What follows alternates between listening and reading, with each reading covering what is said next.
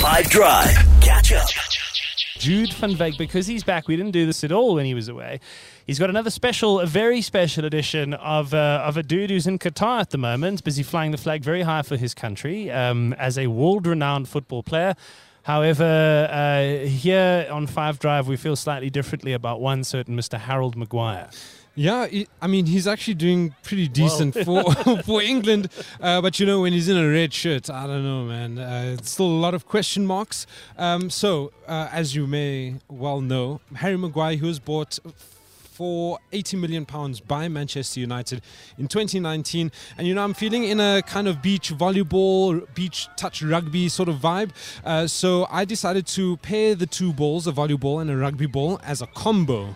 And as a combo, you could have bought 21,367,000 combos instead of one Harry Maguire Man United. You could have had a ball of a time here at Beach Please. Just think how many people we could have made happy. We've only got a handful of teams left for this weekend, by the way, and unfortunately Harry Maguire isn't sponsoring, but if you want to, there are prizes, cash prizes to be won on the day.